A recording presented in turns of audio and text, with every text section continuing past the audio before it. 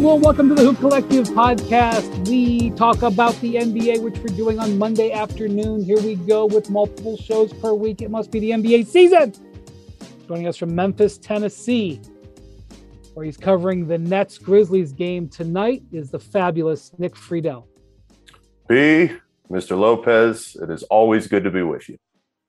For those of you watching on YouTube, you'll see that Nick is sitting, even though he's on the road, he's sitting in front of Alabama gear. Do you travel with this and hang it on your hotel room walls?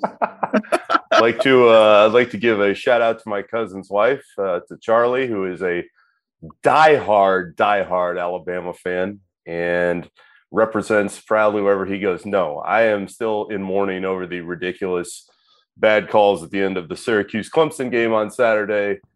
I wish that it had turned out differently, but they always have Notre Dame this week to get them right. Speaking of YouTube, we could promote Tim McMahon's new YouTube show, but I can't remember the name of it is. Joining us from New Orleans, Louisiana. Howdy, partners! Our New Orleans-based writer, Andrew Lopez. Hello, Andrew. You had a busy day already today.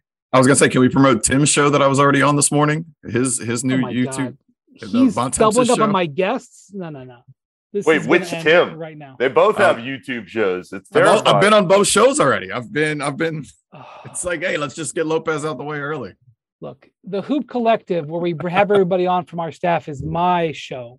Anybody else who does that, I don't know what they're talking about. This is, by the way, I like to say, this is the beginning of our 6th year on the Hoop Collective. Thank you for listening all these years. Nick couldn't even grow a beard when we first started this show. Andrew, now I've got great. I still can't grow a beard. I've never been able to. Andrew was covering LSU when we started this show. Speaking of Louisiana, the Pelicans are off to a 2-1 start. They had a tough loss to the Utah Jazz on Sunday night. We're going to talk about the Jazz in a minute, and not in that way either, if you can believe it. But the Pelicans they lost that game in overtime, Andrew. Yeah, I don't think I take away from the Jazz, but I do think the outcome was somewhat impacted by Brandon Ingram going out with a concussion-like symptom and Zion going out with what are they calling it? Posterior hip contusion. He has a bruised butt. That's pretty much. He fell on his butt, and he fell hard on his butt, and it hurt. And it looked like it hurt. Can you imagine how hard Zion had to fall to really hurt that butt specifically? I mean, he was going up for a big dunk, and it looked like it was a breakaway slam. Credit to Jordan Clarkson, by the way, for not giving up on that play. He makes contact with the ball. That's something that's been rarely said. I was going to say, wow. Z takes a very hard fall, and hopefully it won't be, won't be too jumps much. With so much height and force. And the other thing is that Tracy McGrady once gave me a dissertation. I think I was hanging out in the green room with Tracy McGrady and Vince Carter once.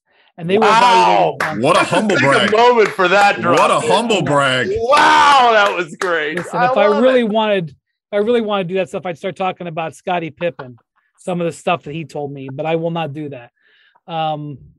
Boy, Scottie got loose a few times, man. All right. I love Scottie though. My God, I loved hanging out with him. Tracy McGrady and Vince Carter gave me this dissertation one time about 1 foot, jumping off 1 foot and jumping off 2 feet. And how when they evaluate dunks, one of the first things they look at is which foot did he jump off of, or did he jump off of both feet? Did he jump off his dominant foot or not? Zion jumps off of both feet. And so he comes up in the air like a freaking pogo stick. And that also means that he's always high off the ground. He doesn't have one leg higher than the other. So when he comes down, he's always coming down from a huge distance, which is why you're worried about his knees. Andrew, he blocked that shot. Was that in Charlotte the other night where he blocked that shot? His head was, I saw a rear angle. It was last night. It was last night. It was I think it was like a Kelly Olynyk scoop shot. His head was at the rim. Right. And his feet were both equally high. So when that man goes up, he really goes up. But okay, assuming that he gets past this bruise, I think more importantly, I think the Pelicans are one of the stories of the Western Conference so far. They look legit. Tell me, I don't know what's going to happen. Who are they playing tomorrow? Or they're playing Dallas tomorrow? They're playing the Dallas Mavericks Tuesday night. They will, I think, Brandon Ingram, Zion Williamson, and Herb Jones all probably be questionable. Maybe all three get a rest night then. Brandon could be in concussion protocol by then. There's still some time left on that clock. They initially ruled him out with a head injury and were evaluating him for concussion-like symptoms. They're trying to see where he is.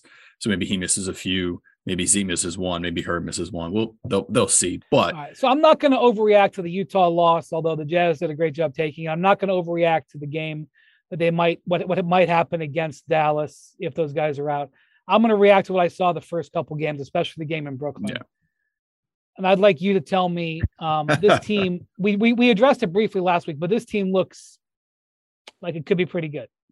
Very good, as long as they compete on the defensive end. I will say the one thing, obviously Brandon goes out early in that. I think he gets hurt in the first quarter against Utah, and things kind of started to spiral out of control from there. But as long as they compete on the defensive end, they have a chance to be pretty good. And the one thing I saw was they came out ready against the Brooklyn Nets. I was sitting next to Nick, and we were watching that first quarter. It was 32-14, the end of the first quarter, and it was just okay. This team can be really good. Offensively, this team is not going to have a problem. They are never going to have a problem as long as they are healthy. Even without Brandon and Z, they go on a 22-3 run against Utah to take the lead in the fourth quarter before they kind of lost a little bit of steam there in overtime. So they are offensively just everything we thought they would be. Just when you think it's a big three and it's CJ and Brandon and Zion, JV goes out and drops 30 against the Hornets with their more traditional big. So they have a lot of different things that they can throw at you. And I think as long as they compete on the defensive end, and that's going to be the key for them all year, they can be a very, very good team. Offensively, it's going to be what we thought. They put up 130 averaging 100. Now they did get an overtime to goose that number a little bit against the Jazz, but they're averaging 125 points a game. So and I think they only scored like 5 or 6 points in overtime. It wasn't like they scored a bunch. It was not a high quality overtime from either side. I watched it. No. So the offense is going to be there. It's just a matter if the defense is going to be there. Also, I want to point out in that opening game against Brooklyn, who we're going to talk about in a minute with Mr. Friedel, they got up 102 shots in that game. In the game against Utah, which they lost, and again, it was overtime, so they also got off 102 shots. I think they had 89 against the Hornets. Yeah. A lot more foul calls against the Hornets to kind of negate some field goal attempts. Just remember that the guy who's running the organization, David Griffin, if you trace back his roots are in the 7 seconds or less Suns. That was where he was for many years. That's why Mike D'Antoni is a coaching. What's his title, Andrew? Coaching consultant. Kind of right. Shows up at training camp. Shows up when they play in Texas, and then maybe some other good trips that he wants to be on. But he's right. Maybe he'll go on that. They're about to go on a tough road trip, but this is what I'm getting to. Yeah. I don't care what happens on Tuesday if they lose that game, whatever. But they go the next 4 games after that. I think they play both LA teams, they play Phoenix, and then they come home and play Golden State. Correct. So roughly 7-8 days from now, we're going to have a good feel. Hopefully Ingram and Zion are back. But their basis is, the guy who runs the team wants to play fast. And that seems to be what they're doing. Yeah. And Willie Green figured that out. Looking back at numbers, he's talked about this several times in the preseason. He's kind of figured out that they have, when they shot between 16 and 24 seconds on the shot clock, they were very good last year. And we kind of looked at those numbers and it kind of backs it up. So they've been practicing with a 16-second shot clock in training. Well, they were doing that in training camp, and they did that, have been doing that at times. So talked to CJ McCollum about it, and he said, look, it's kind of difficult. You're you're bringing the ball up and then you look up and, it's 12 seconds to get in your set and get moving. But it's getting them to play faster. And I think while they're doing that, the other big key. So 16 seconds or less. The book that you're going to write after they win the title will be 16 seconds or less, not 7 seconds or less. Exactly. Okay. So the other thing is, this is just a ridiculous offensive rebounding team. They were already really good without Zion. 2 years ago, they were the best team in the league. The team behind them was the Memphis Grizzlies. You took the center off of that team, the number 2 team, Jonas Valanciunas, and put him with Zion, and they are just annihilating teams on the offensive glass. I think they still have like a 40. It's above 40 on their offensive rebounding percentage so far. The big thing against the Nets was they had 36 second chance Valanciunas, I'm not sure this is going to last. He's averaging 6 offensive rebounds.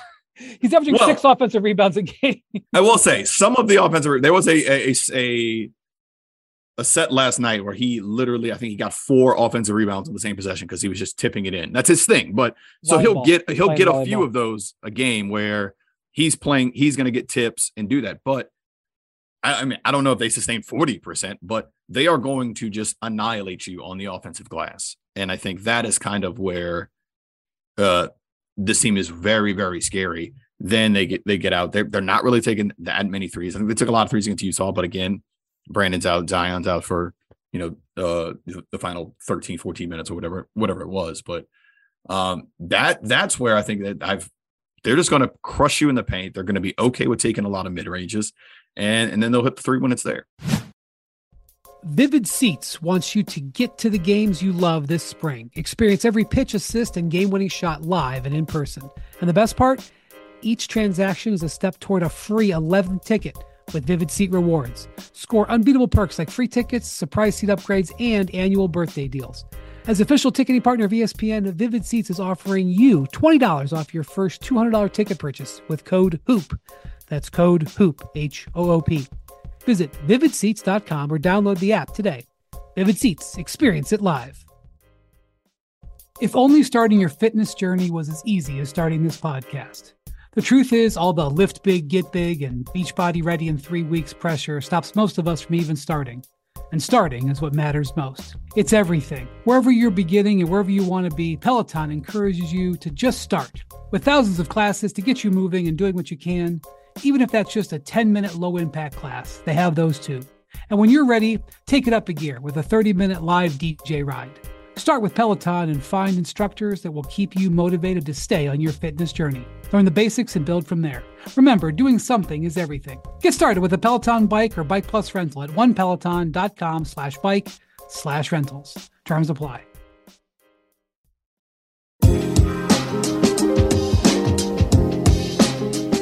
Nick, you got to see him in the opener. Got to see Zion for the first time in a while. He took 22 shots in the paint that night. Now, I don't know how often he's going to get 22 shots in the paint, but he is, showing some interesting stuff after being out for a year. He's awesome. And Andrew and I were sitting there, and that's all I kept saying was this guy is awesome.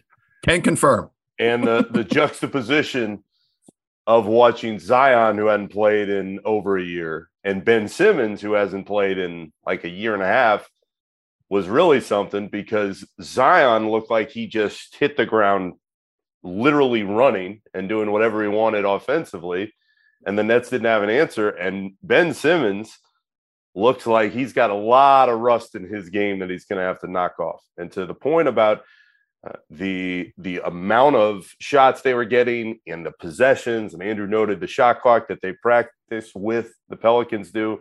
What it reminds me of, guys, is like one of these college football offenses where you get the run and gun, either coordinator or coach in there, and all they're trying to do the whole game is just run you.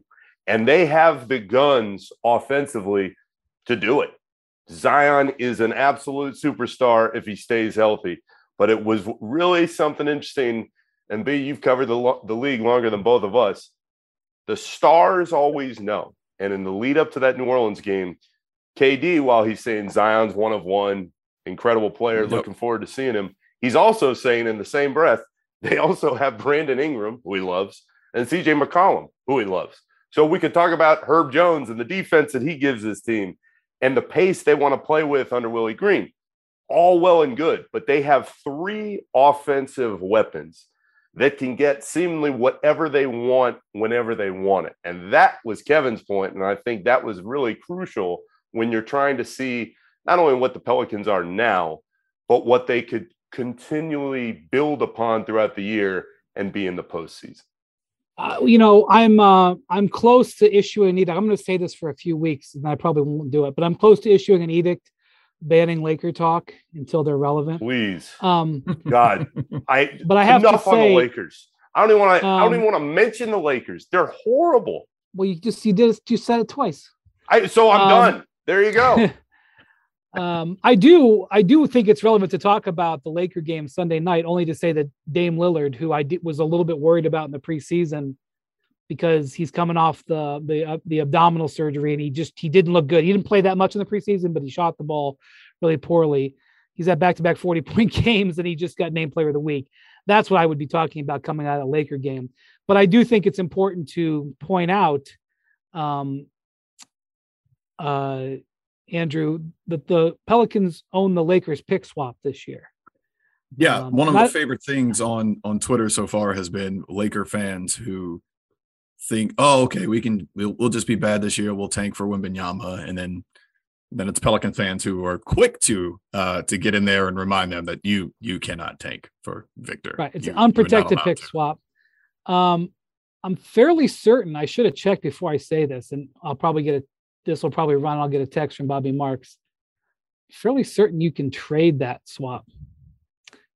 And one of the things that I've talked about as I've evaluated this team throughout the league is because I think that, I think we're going to see some maneuvering this year. When I judge how teams are going to be, I think about what they can do in the season to improve. Now, the Pelicans are fairly deep. Yeah. But the interesting thing about them is they have some tradable contracts, although less since they extended guys like Larry Nance would have been one they extended him. But they have Devontae Graham, who they have extra guards, and they have extra first-round picks that they own beyond theirs, and they have that pick swap, which would be extremely valuable. So I'm not saying they're going to trade it. I'm just saying that. I would highly. I think they like that positioning right now. Well, in the Wembanyama draft, I agree, but I'm just saying, not only are the Pelicans, in have good depth and everything like that, but I mean they're right. Upwardly mobile with what they can do. The only thing about the Pelicans is spending. They've never been a tax-paying team, and so I don't think you're going to see them necessarily take on a whole bunch more money. They're kind of up against it when they but there was a reason why the Durant was mentioned about the Pelicans when and I mean I would not trade Brandon Ingram. I would not trade Brandon Ingram for Kevin Durant. I'm gonna tell you that right now. So if that was, but I'm just saying there was a reason why the Pelicans were mentioned as a possible Durant location, because not only do they have the team that Durant might want to play for, but they have the ammunition to do a trade. So I think that's relevant. All right, the Brooklyn Nets. Now, they play tonight against the Grizzlies, so we're going to be behind the 8 ball a little bit on this. We're going to be behind the folks listening to this podcast. They're going to know what happened in that game, and we don't know right now. That's the nature of a daylight pod. We're sorry. Nick, I want to point something out, though, and I know that we've played 1 week, small sample size, et cetera, but I want to say that the Nets ranked 28th in defense the first 7 days of the season, first 3 games. This was their biggest Achilles heel last year. It was the reason why their championship odds were preposterous all year long. It was their Achilles heel when they did get to the postseason. Tell me that their defense is going to improve. I know that their shooting is going to improve. They did not shoot the ball well in the preseason. They have not shot the ball great so far, but Joe Harris is back, and hopefully at some point Seth Curry is going to come back. What about their defense? Because that's the big red letter as far as I can see right now. I can't sit here and tell you that it's going to improve that much. I think they've got to build chemistry, B, and that only comes with playing together. And that is a huge part of learning what Simmons wants to do on the floor, getting everybody to buy in. Nick Claxton has had a nice couple games, but I mean, my gosh, if he gets into any kind of foul trouble, again, Andrew and I watched it.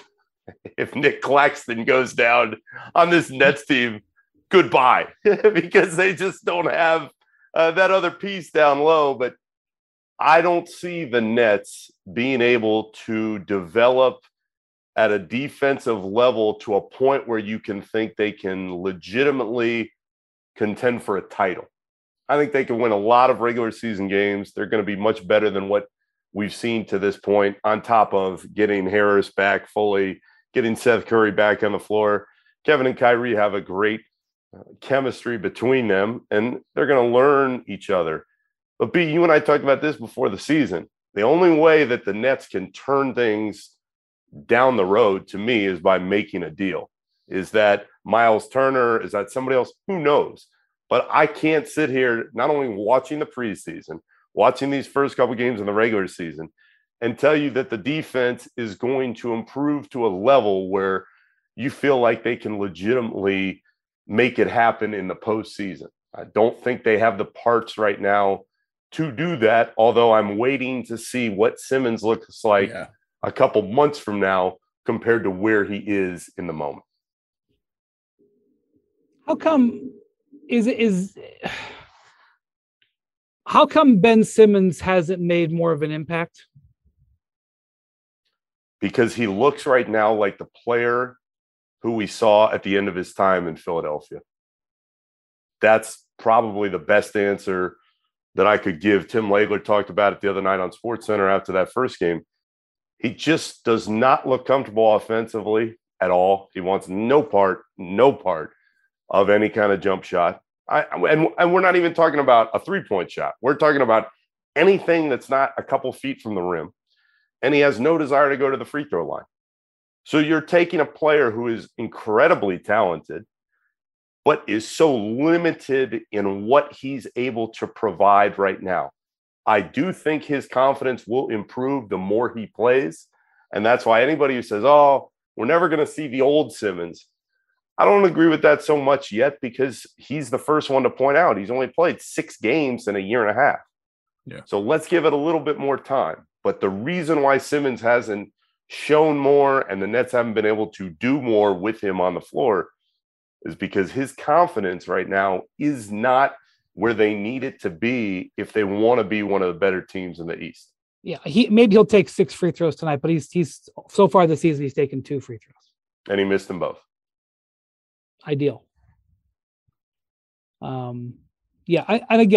I've said this. I don't care if he doesn't take a shot outside the paint the whole year. I seriously don't.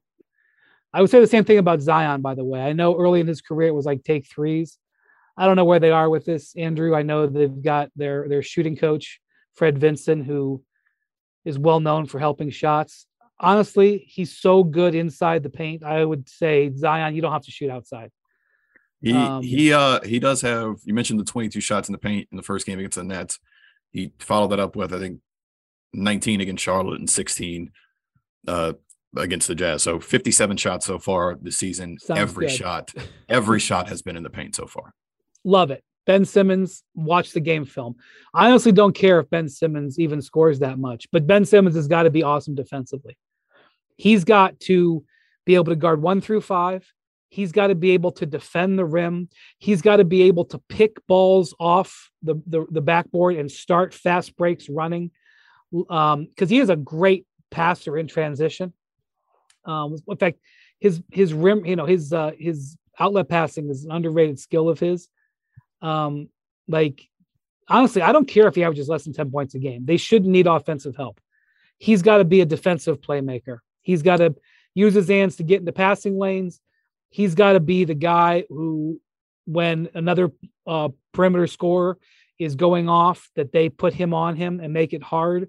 Like, that's got to be his role. That's where he's going to earn his money. He doesn't have to be an all-star offensive player. He needs to be what Herb Jones is for the Pelicans, who works so hard and has such great range, but he's so much stronger than Herb Jones that he should be even more versatile in such a way as Friedel. And so all I've seen from Ben Simmons defensively the first few games is fouling. Now, again, I don't know what's going to happen tonight. And the Grizzlies are a little banged up right now, especially with their bigs. So we'll see. But I haven't seen it yet. And the key with what you just mentioned with Simmons is he continues to be in foul trouble. He fouled out a preseason game in Minnesota about a week ago, like 12 or 13 minutes. I've never even seen that. I don't even know. I've seen it in Summer League. Right. I mean, Montrezl Harrell did it in preseason. He was he fouled out a minute sooner, which is pretty incredible, but that list is not long. And in that first game Andrew and I were at when the Nets played the Pelicans, fouled out really quickly. His timing 23 minutes. Yeah, it was rough. He's averaging a foul so far, and again, we're in sample size, minutia right now, but he's averaging one foul every 7 minutes so far. And the timing's not there. There's a lot of rust. But again, I think the offense is going to help set up his defense. And I'm with you. He doesn't need to go jack up threes that he's not going to make or even take 18-footers that he also probably isn't going to make. What he needs to do is be able to run what they need offensively and get other people open and create easier looks for everybody else. He's shown that in very small glimpses to this point, but I think that will help him get more comfortable on the other end as well. It's just the Nets don't have a lot of time with the way their schedule is set up to wait that long, because while we're taping this prior to the Memphis game, Wednesday, they play Milwaukee. Thursday, they come home and play Luka and the Mavs. In about a week and a half, they go on a West Coast swing, and they've got a bunch of games that you look at and go, I don't know. They've got back-to-back home games against the Pacers, and they play the Kevin Wizards. Durant and Kyrie Irving. That should help, right? It should. It should. But they don't have the type of softball schedule that they might have, weirdly, because the league was holding out hope that Kevin Durant was going to stay or go or do whatever he was going to do. And their schedule got all thrown around because now they have all these national TV games that were supposed to be that aren't, and they've got a really tough November with a lot of road games that are going to be difficult for them, for a team that's still trying to learn itself together. It's obviously super early for them. They've got injuries. They've got the Simmons uncertainty. But, seeing them give up 130 on opening night wasn't good. And then they got beat at home. And then they won a game at home. Who they beat at home? They beat Toronto. And it is worth noting in that game, in the last couple minutes, they reverted to what we saw throughout the second half of last season. Kevin, ISO. He's Kevin Durant, so he hits an unbelievable shot. Kyrie, ISO. He hits an unbelievable shot. Toronto Nick Nurse forced Kyrie to give up the ball late in that game. He passed it to a wide open Royce O'Neal, who had been 1 for 6. Royce O'Neal nailed the shot. Now, can he do that over and over again? Time will tell. But that was not a play that we would have seen last season, and certainly not a make that occurred that often for Brooklyn. So that was a good sign. But when you start pairing up what they have top to bottom on the roster right now and what these other teams have, whom they're going to face in the next couple of weeks, it's not great for them. All right, we'll be monitoring that tonight. I'm going to be seeing how that game is. See how they defend Ja. Let's see how they defend Ja. You can now stream the most MLB games on DirecTV without a satellite dish. Yes, catch the clutch hits, strikeouts, grand salamis, web gems with nothing on your roof. So who's ever up there, whether it's the roofers, Santa, birds, old-timey chimney sweeps, moody teenagers, thrill-seeking raccoons, you name it, they won't find a satellite dish. But you will find your MLB games on DirecTV. That means DirecTV is your home for baseball this season. Root with nothing on your roof. Yes, stream your team. Call 1-800-DirecTV or visit DirecTV.com. Sign up today. Claim based on total games carried on sports networks. Sports availability varies by zip code and requires choice package. Now let's talk about the play of the week. The pressure to follow up Hypnotic and Cognac weighing heavily on the team. Hypnotic was in the cup, blue and ready for the play. And boom, Añejo Tequila came in with a smooth assist to Hypnotic's tropical fruit finish. Shaken, strained, poured. It was green and good. The playmaking splash shifted the tempo. Another great cocktail from the Hypnotic team. Every season is Hypnotic and Tequila season. Hypnotic Liquor, Bardstown, Kentucky, 17% alcohol by volume. Hypnotic reminds you to think wisely, drink wisely.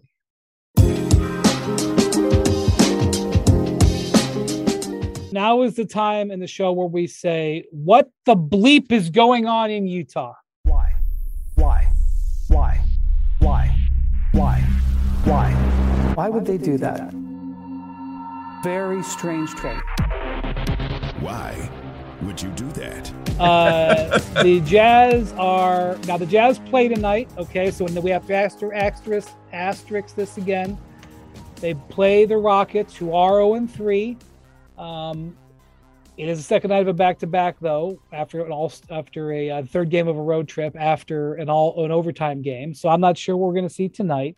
But obviously the Jazz have been one of the surprises, probably the biggest surprise in the first week. Yeah. And you saw them in New Orleans last night, Andrew, where they won a game on a Kelly Olynyk scoop shot off a broken play. It was a pretty remarkable way to win a game. It kind of summed it up. They won a couple days before in overtime in Minnesota, where they sort of survived that one. What were your takeaways from watching them? Sort of the team of the week, 3-0 out of the gates. First of all, on that final possession that ended with the Olynyk scoop shot, it was a great play design by Will Hardy to send the crossing guys and basically force, because the Pelicans had Herb Jones had fouled out at this point, so your best defender is off the floor. Also, there's no JV, there's no Brandon, and there's no Z on the floor. So your starters are out if you're New Orleans at this point.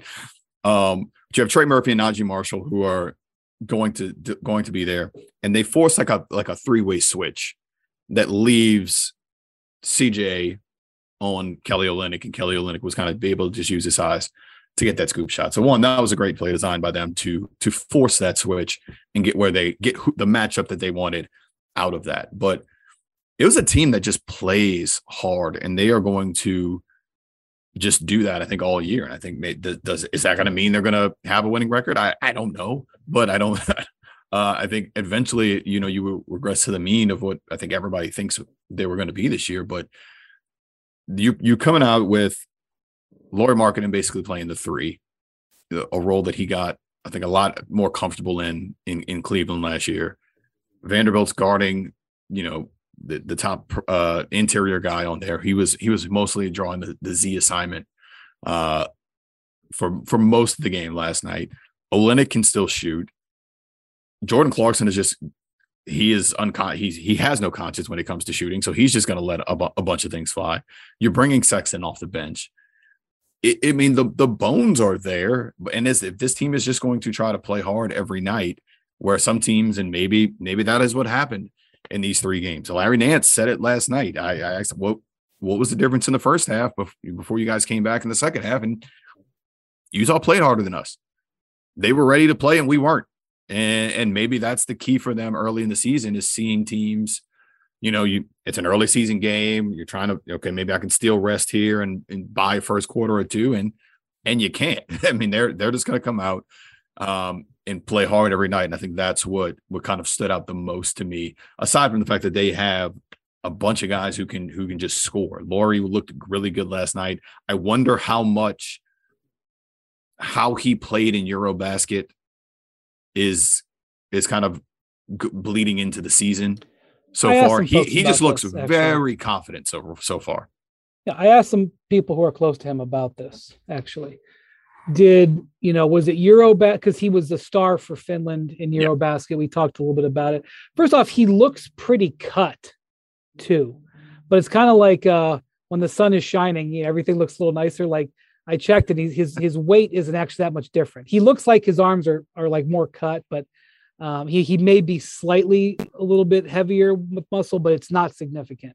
And I asked about that. I said, is this a product of the Eurobasket or whatever? And so the thing I was told was that, a thing for European players coming to the NBA is fit, where they go. And obviously his fit in Chicago was not great. Last year in Cleveland, his stats were about the same. But remember, they had a bunch of guys who they were going, featuring over him, but he played small forward. Yeah. And it was kind of considered laughable. Like, how can you have this 7-footer? I don't know if he's listed at 7 feet or 6'11", but how can you have this 7-footer, play there? And, he got torched occasionally, but there were also games where he did okay, and so his scoring in Cleveland last year, he averaged 15 points. He shot 44%. His 3-point shooting was, down 4 points from his last year in Chicago. It wasn't like, oh man, he was really gearing up. But from what I am told, he just, he didn't feel comfortable in Chicago. He felt a little bit more comfortable in Cleveland. That made his outlook improve, and he was more assertive when he played for Finland, and he feels really comfortable in Utah. And I don't know. I mean, that could be related to the fact that he's on a team with no expectations. He was traded for Jimmy Butler. So he was, come in to be expected to be a dominating force in Chicago. And people were always underwhelmed. They always thought he should have been better than he was. Even in his second year, when he averaged like 19 and 9, there was this expectation he was going to get better, and he really didn't. And the Chicago team, you covered those teams a little bit, Nick, right? I mean, people were always underwhelmed by him there. Very much so. And they thought that he was going to be the difference maker in that deal. I just want to take a moment to let another person who's usually on this podcast know that you and I were absolutely right so far about Lauri Markkanen. And he's not terrible. He's not terrible. He's pretty good, actually, so far. So let's just let that sink in and marinate for a moment, because Markkanen in this first week or two, and coming off what he did over the summer, has been the kind of player that the Bulls thought he could, that the Cavs were hoping he would be when they signed him. And now, with zero expectations, he's found a role in a place that needs him to be more of that alpha player that all these other teams were hoping to see. So I think the fit for him is important right now. I just don't buy that Utah, with Danny Ainge and the horde of picks that he has, is going to allow this team to win and win and win. Well, I don't even think it'll come to that. I think what Andrew said, I think especially early in the season, if you play hard and you're in better shape, which the Jazz look like they're in good shape, and part of it is that they're younger, and certainly Markkanen is. He came off playing Eurobasket. I think that it can make a difference. I don't think this team is headed for some surprise playoff run. But I do think that, Lauri's play is worth noting. I mean, he's averaging 24 points. We'll see if that lasts. I also point out Jordan Clarkson. Now, this is something to watch. Jordan Clarkson is a guy who's been in and out of trade talks. Now, this is I think they're holding on to Lauri Markkanen. Yeah, I think they're Jordan holding Clarkson is gone. Are you kidding me?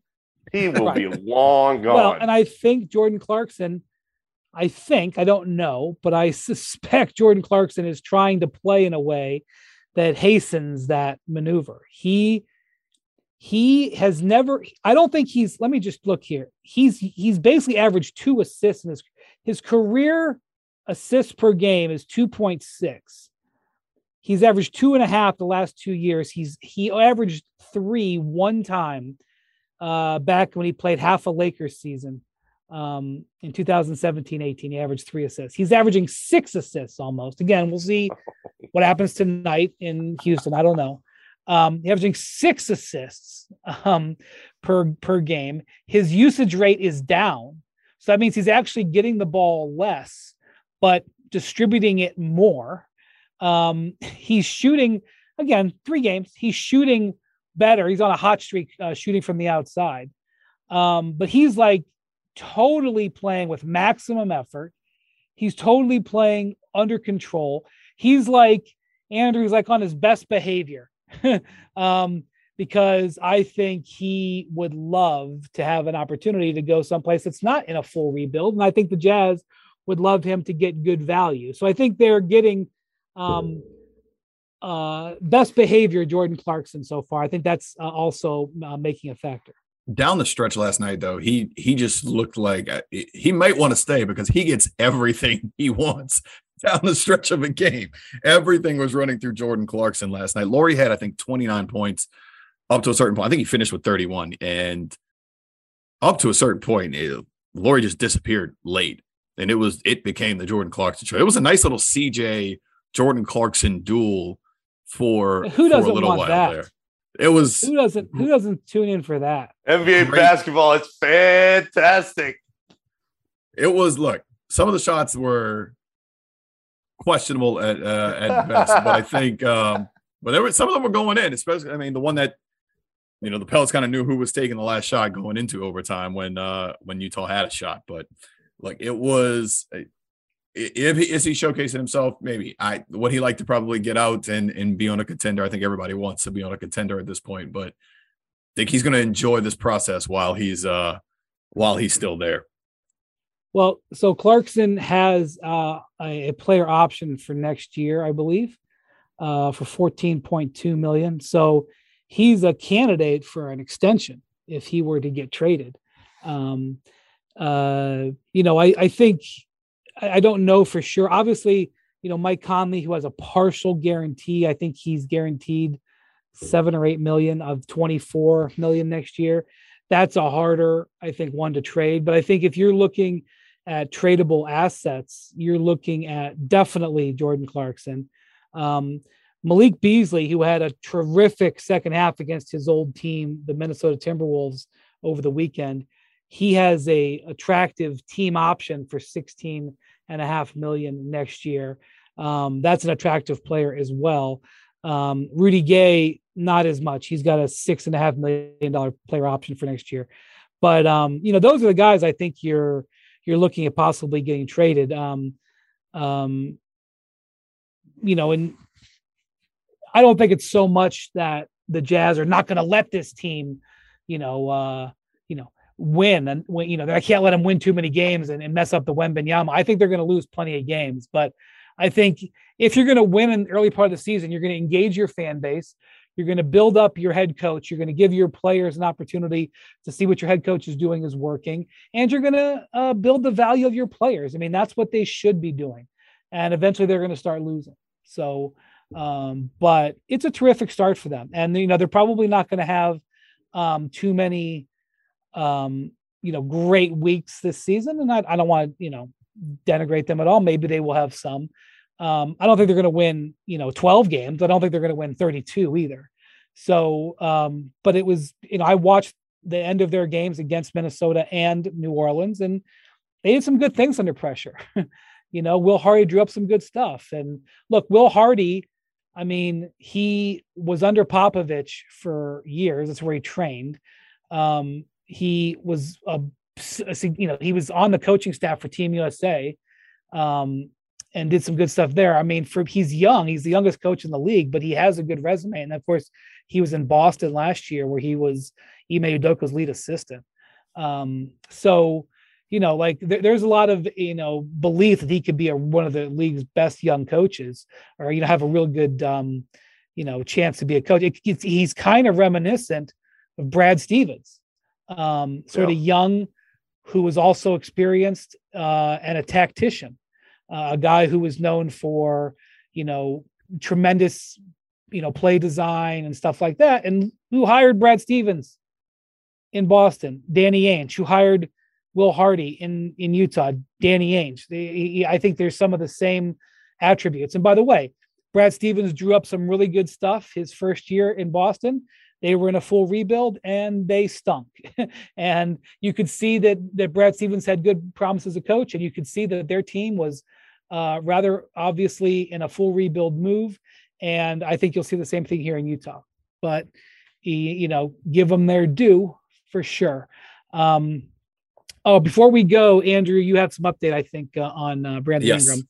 Just to clean it up. It will be old news by this time, but just to clean it up from earlier. Brandon Ingram has just been placed in concussion protocol, according to the New Orleans Pelicans. Remember, they originally announced that as a head injury, and he was being evaluated for concussion-like symptoms. When we spoke to Willie Green at around noon on Monday, which was still in the time frame where they could put him in protocol, Willie Green said that at the moment, Brandon was not in protocol, and now here 3:30 Central on Monday, Brandon has been placed into protocol, so they have to now he has to clear that before he is able to play. I think the hope may still be that they could possibly get him back for one of those LA games next week. Dallas, Phoenix on Friday. You can't rush the protocol. It's too bad too, because it was friendly fire injury, right? Yes. Najee Marshall was the guy who hit him in the nose and basically punched him in the face accidentally. Yes, and it didn't really look. They were both going up for an errant deep Utah pass.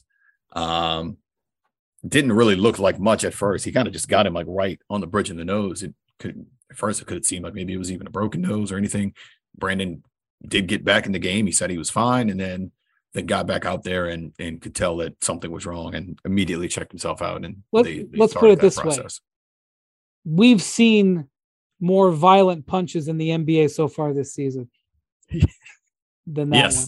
Yes, we have. And it's kind of funny because Najee might be his best guy on the team. Him, Najee, and Jose. That's the kind of one of the groups. So the fact that Najee kind of did it to him, I'm sure Najee's hearing that right now.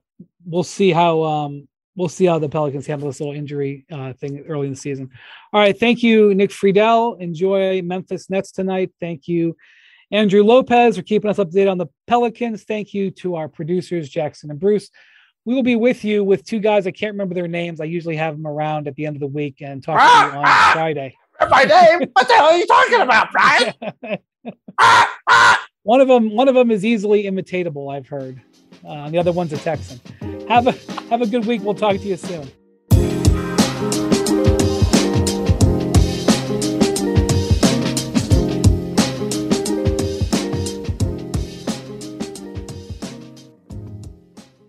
Real quick, what's the easiest choice you can make? Window seat over middle? Taco Tuesday over salad? What about selling with Shopify? Shopify is the global commerce platform that helps you sell at every stage of your business. From the launch your online shop stage, to the first real-life store stage, all the way to the did we just hit 1 million orders stage, Shopify's there to help you grow. Sign up for a $1 per month trial period at shopify.com/hoop, all lowercase. Go to shopify.com/hoop now to grow your business, no matter what stage you're in. Shopify.com/hoop.